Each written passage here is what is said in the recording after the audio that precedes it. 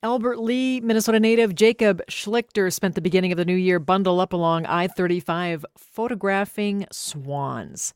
The photographer and business owner was awarded the Southeastern Minnesota Arts Council grant in November of last year and used the money to create a public photography exhibit showcasing southern Minnesota wildlife.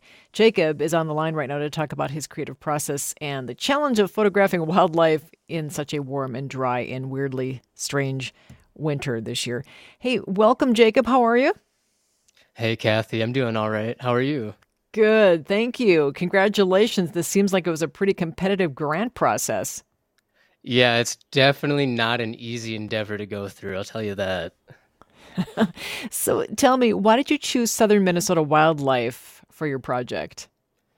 I am a huge nature loving hippie, if I'm being honest. I grew up reading National Geographic, watching Discovery Channel, Animal Planet, RIP Steve Irwin, you know how it is.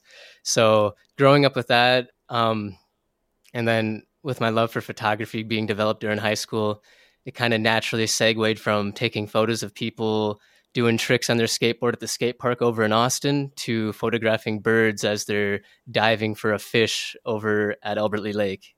So, So I'm yeah. betting, oh wow, I'm betting then that you might be a fan of the great nature photographer Jim Brandenburg, a native of Western Minnesota. Jim has told me that photographing nature is a very intimate thing for him to do, and for years, taking photos was like keeping a special journal of the natural world around him. How do you view your interactions with nature as a photographer? Oh, yeah, very much the same. It's a very personal endeavor for me. Um, I'm repeatedly going to the same spots every week and kind of building up a reputation with the wildlife as, something that they could look at and view as non-threatening. And that allows me to really be able to get some of the shots I do and get right in the face of some of the wildlife. And I mean, it's truly magical. I mean, in my generation, we call it being like a Disney princess. You're attracting all the birds and all the wildlife, but to actually live that and be face to face with a green heron as it's hunting for frogs in a pond and be able to actually have that up close interaction is just breathtaking. And honestly, words don't even describe it to me. Wow, I love that phrase, building a relationship. And the animals and the birds are clearly not afraid of you. At least you're part of the surroundings, right? I'm curious then, as you come face to face with some of the animals, who really has struck you? What was the biggest surprise? Oh, there's a few instances that come to mind. Once I had this yellow warbler just kind of chase me around for 15 minutes and just buzz around my head.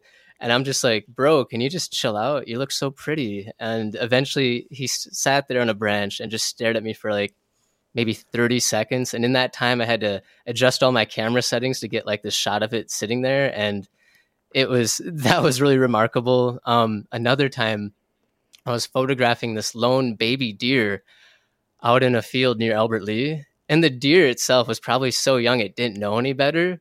The deer ended up walking right up to me. And it just kind of stayed by my side for about an hour as I walked around the nature park and was looking for its family to kind of guide it back home. Eventually, rest assured, the family did come up and find the deer again. But the mother just looked at me like, what the heck? What are you doing? Wow. And in that moment, the baby deer just ran right to its mom. And you could tell the mother was probably scolding it, but just stuff like that. It's really just quite the experience. And I really hope to bring that experience to everyone else through my photos. So hopefully I'm doing a good job at that.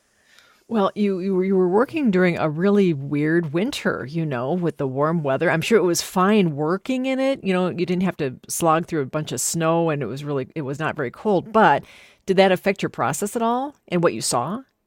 Well, Cathy, I gotta say, I bought a long track snowmobile last year with the intent of being able to strap my camera gear to the back of it.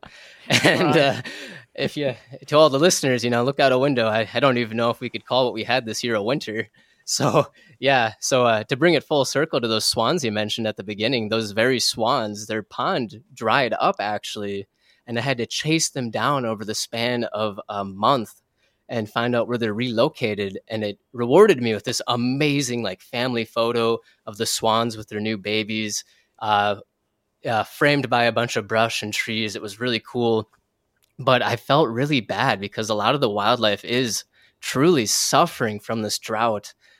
Places that would normally be a hotbed for feeding and just nesting are completely dry and without any sort of life. And you can see hundreds of birds sitting there kind of just like, well, this is our reality now. We got to deal with it. And it's created a huge mess, if I am being blunt about it. I literally went into this project with the intent of getting a bunch of snowy, beautiful shots of the wildlife, interacting with the snow and hunting throughout the winter. I had all these locations scouted out months ahead of time and was getting permission from various landowners to be on their property. So yeah, none of that really planned out the way I wanted it to, unfortunately. Wow. But you still got some really great shots though. Oh yes. I have a lot of really cool shots, and the lack of snow does aid in some other endeavors, like being able to see more clearly and having different experiences with some of the wildlife that might not be hibernating in a normal way. So it's been kind of cool seeing some of the groundhogs, for instance, out and about still, and being able to interact with them because of how shy they are. You need a lot of interactions before you really get that one good shot with them. So I know you've been sharing your photos on social media. What's the response been like? Pretty positive. Everyone's really loving what they see and has been extremely encouraging. And then some of my other friends that are wildlife photographers have been trading tips with me, and it's been a really productive time overall. And your photos are on display at the Albert Lea Arts Center, right? Yes, the Albert Lea Arts Center and the Austin Artwork Center. Okay. Now, is this a first for you? Have you had your work displayed in this manner before? A few years back, I did a smaller gallery on the George Floyd protest over at the Austin Artwork Center. So it's not the first time, but it's the first time I'm doing a wildlife exhibit. Okay. So it must be really fun to see these photos up in a wider space, for folks to interact with. Before you go, we've got a bunch of listeners who are interested in what you're doing. What's your advice for folks to get started in taking some cool shots with wildlife photography? To get started, honestly, the number one advice I can give to a photographer, and I guess this would go for any creator in general, is to try to create something every day. Everyone's got a phone nowadays that has a pretty good camera in it. If you can use the zoom on that, you could probably get some decent photos. Otherwise, save up a little bit of money and buy like a affordable DSLR and a decent lens, and that'll take you pretty far as long as you're actually out there shooting every day. All right. Good advice. Jacob, it's been a real treat talking to you. Thank you and congratulations. Thank you so much for having me.